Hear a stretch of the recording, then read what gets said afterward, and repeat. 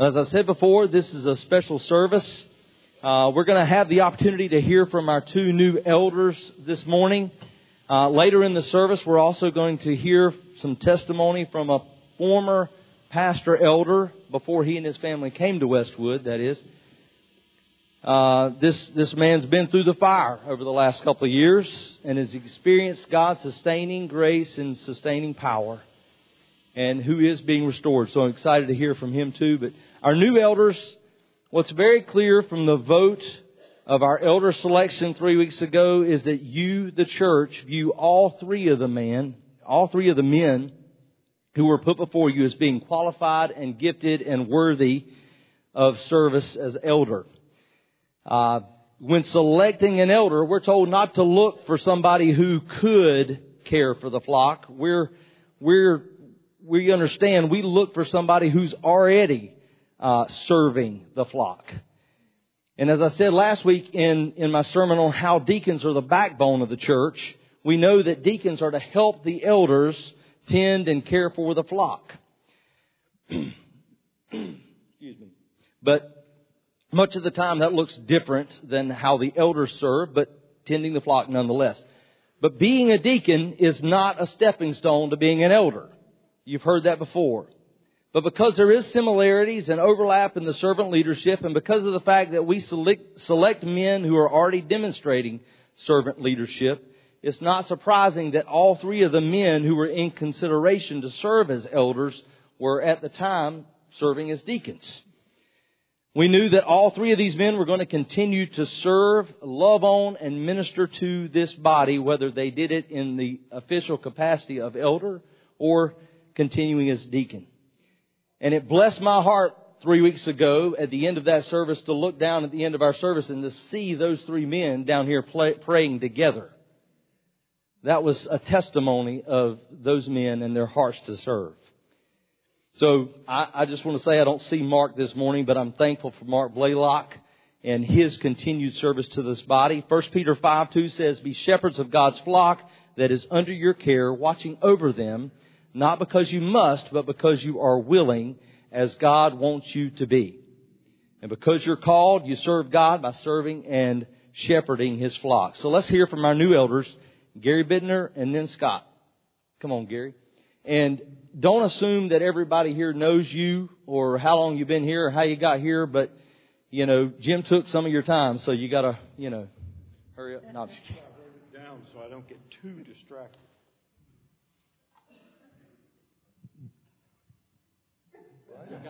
It's bright up here. All right, JT said most of you know me, but for those who don't, I'll start back at the beginning.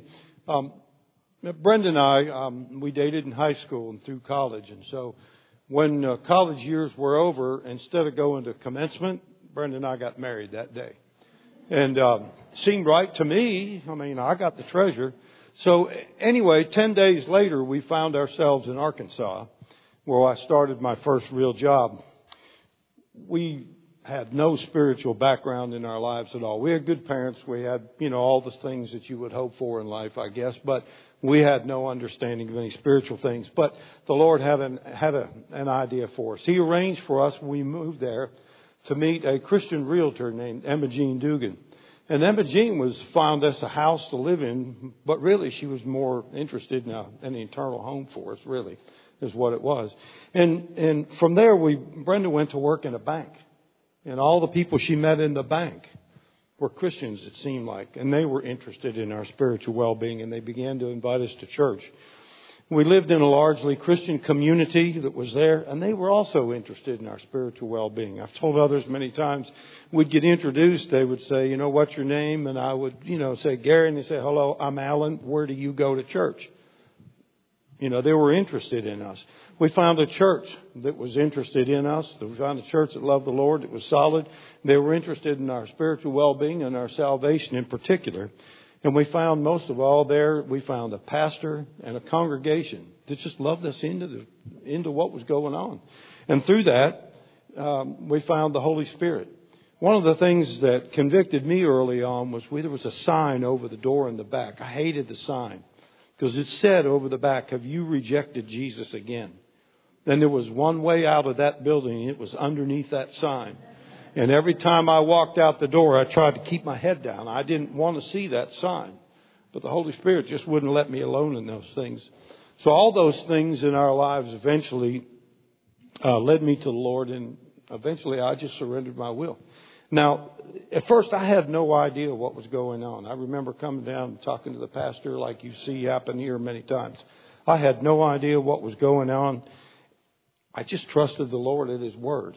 I had joy over my salvation, but I really didn't understand it well. And I certainly didn't know what to do with it now that I had it. All I knew that I was once lost, but now I was saved from the devil's hell. But we had friends that helped guide us along the way. And that was a big deal for us. So that's kind of my salvation story. But so now what? What difference does that make in my life? And how has it changed anything in my life? So the first thing that happened is the Lord gave me a changed heart and a desire to know Him and walk with Him. And all that's happened since that point is to God's credit. It's not to mine, because He's just leading me along the way. And I'm trying to figure out where I'm going.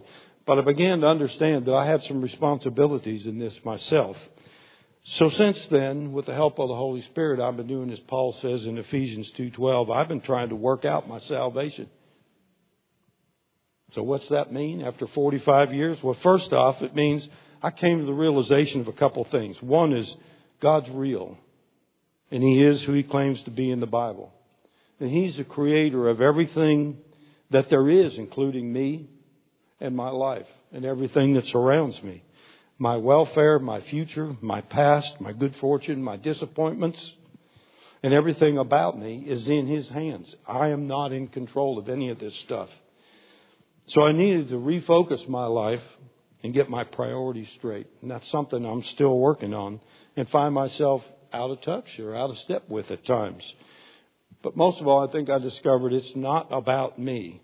It's about the Lord and understanding how to worship Him for His goodness. So all that made me make some commitments. I had to make commitments to the Lord and to myself.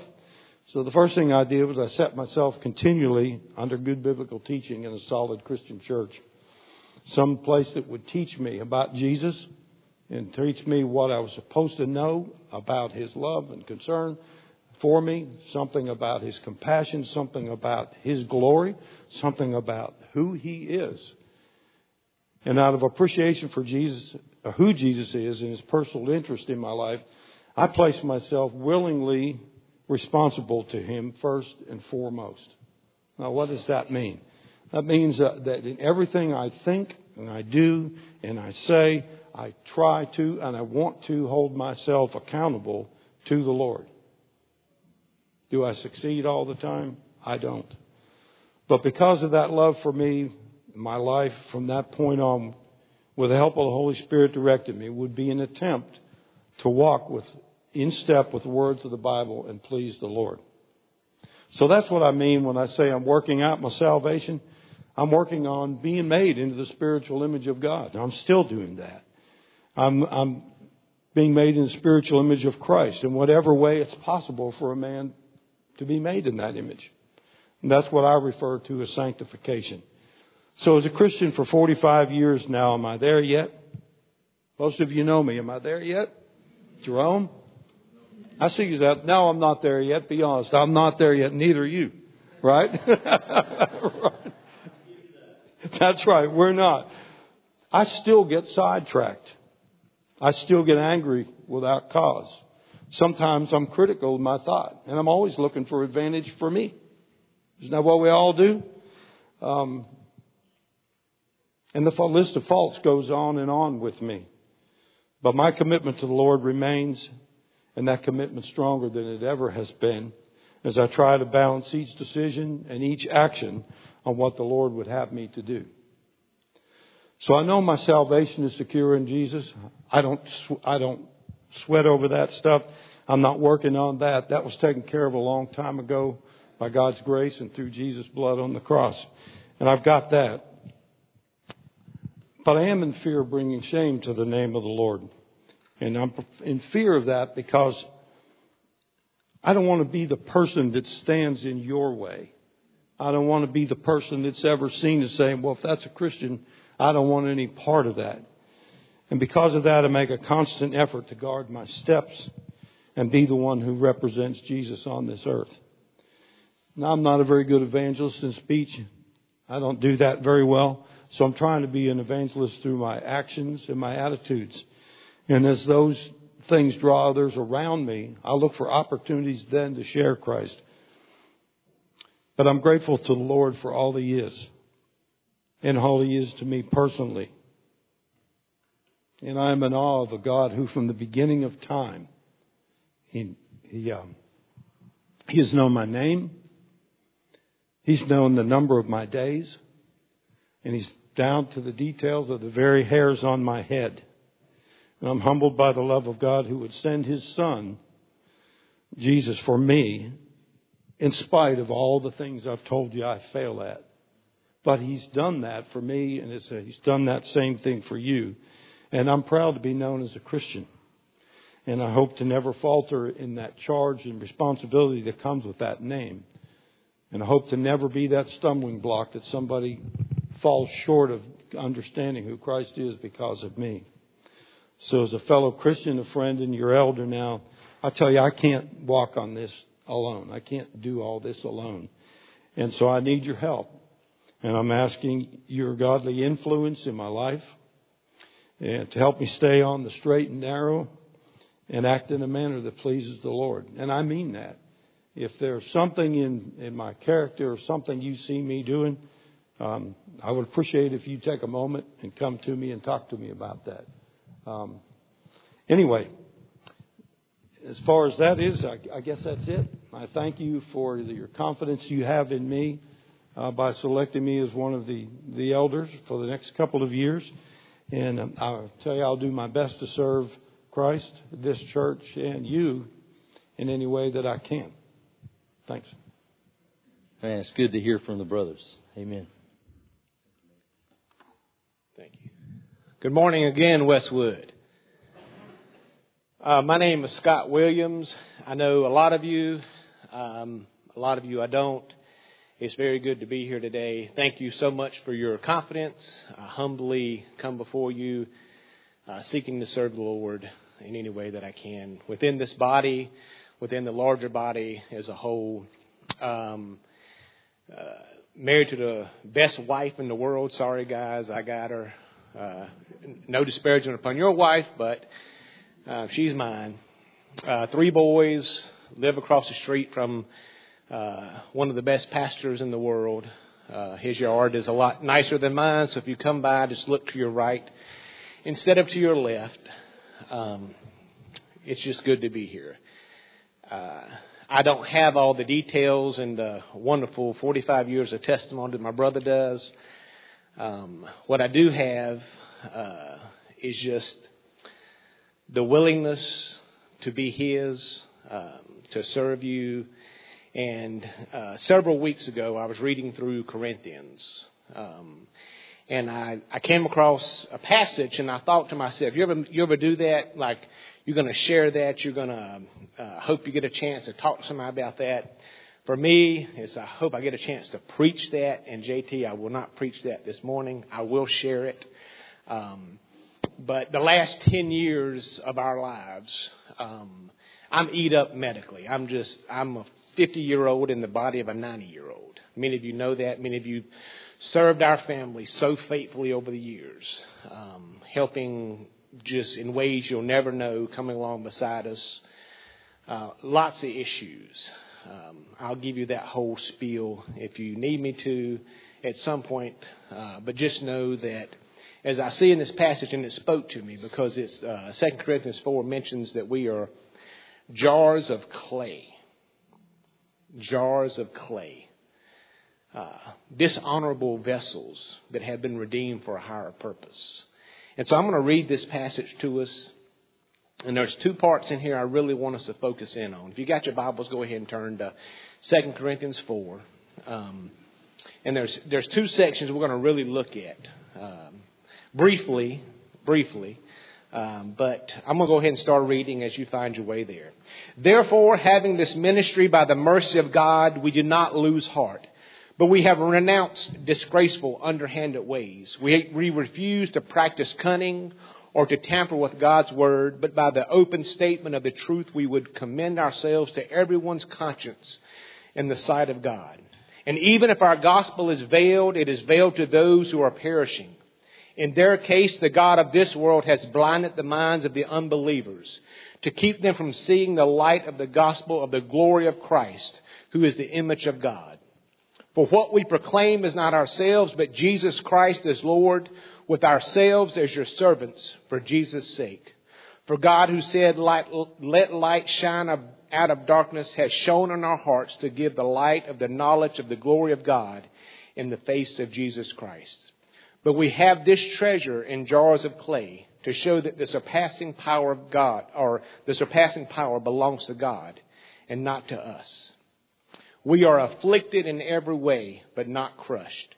Perplexed, but not driven to despair. Persecuted, but not forsaken. Struck down, but not destroyed. Always carrying in the body the death of Jesus, so that the life of Jesus may also be manifested in our bodies.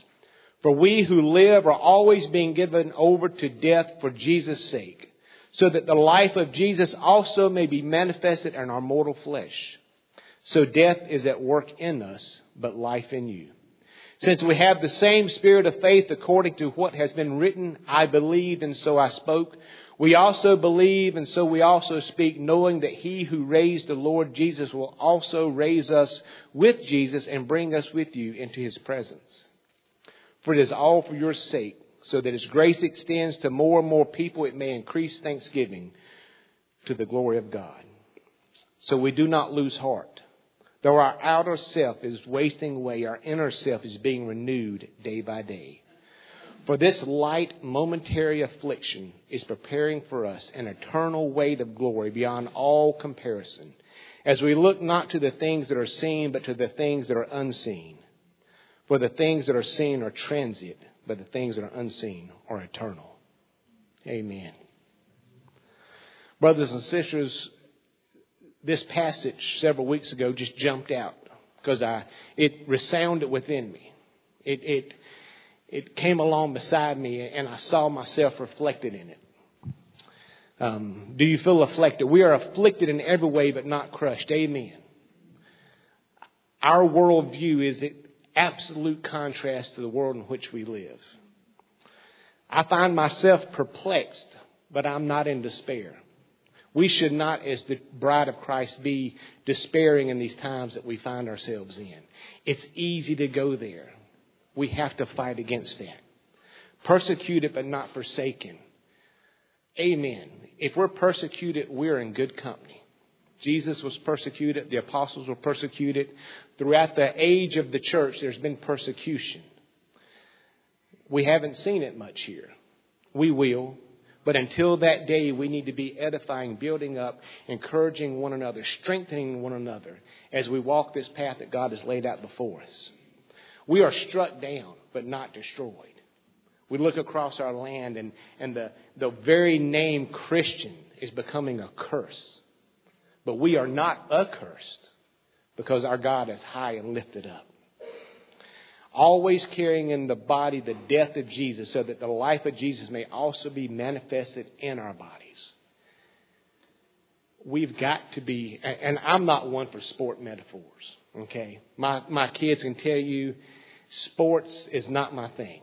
If you've ever talked to me about your team, I listen. I might know a little bit about shooting a field goal or something like that, okay?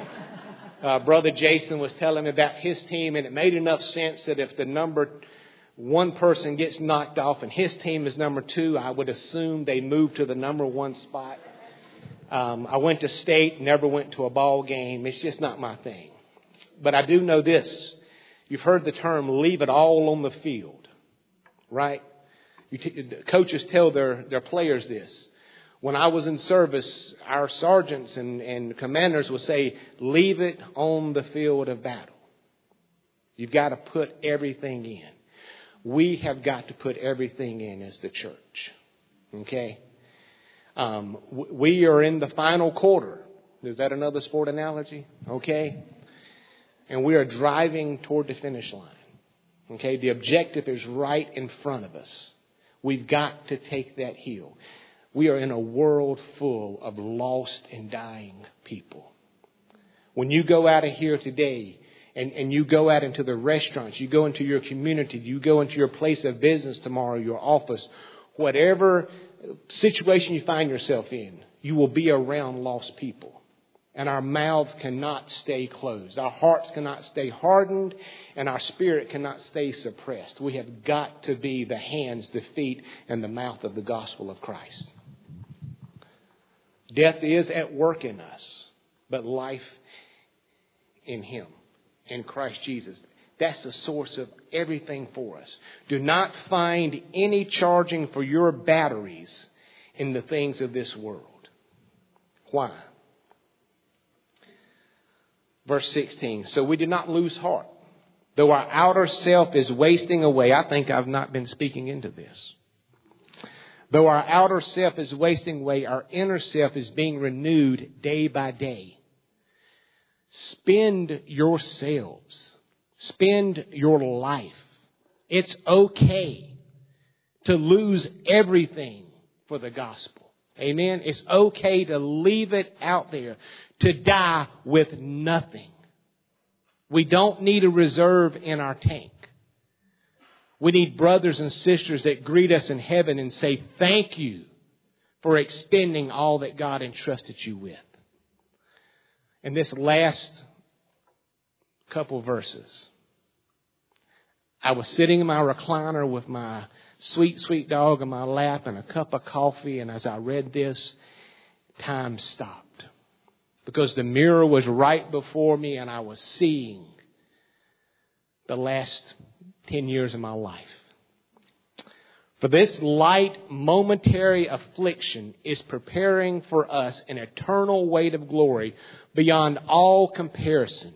As we look not to the things that are seen, but to the things that are unseen. For the things that are seen are transient, but the things that are unseen are eternal. Look around, touch something, touch somebody. All of this will be consumed. There's a day coming that is glorious and new. This is all temporal. This world, the things of this world, the lies of this world, the materials of this world, it will fade and be consumed. There's only one thing that's here now that's going to survive. And that's the souls of men and women. And this is the terrifying thing. That every man, woman, and child you see has a soul, whether it be bound for heaven or hell. And that soul will be there for eternity. And so we have choices to make with our time, our energies, our resources. Do we truly love as Christ has loved? Do the lost people in our lives, do they deserve our time and our energies? Because they're eternal, just like we're eternal. And we celebrate our salvation.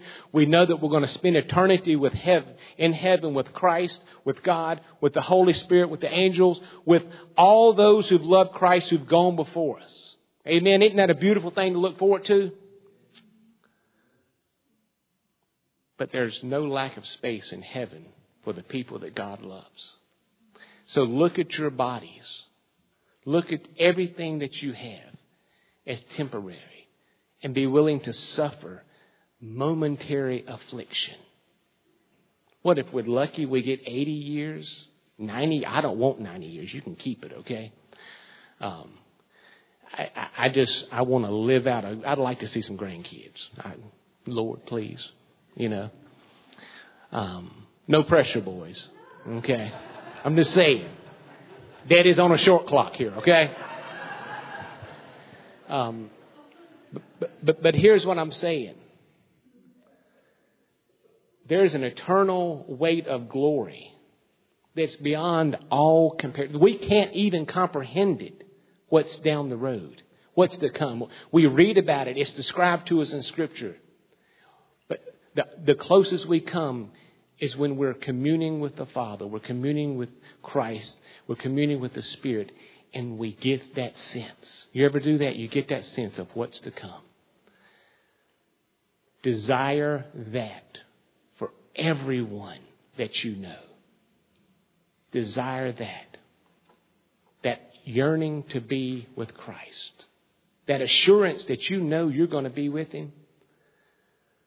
Don't hold it so tight. Don't hold it so tight. Be willing to let this broken jar just crumble for the name of Christ. Amen.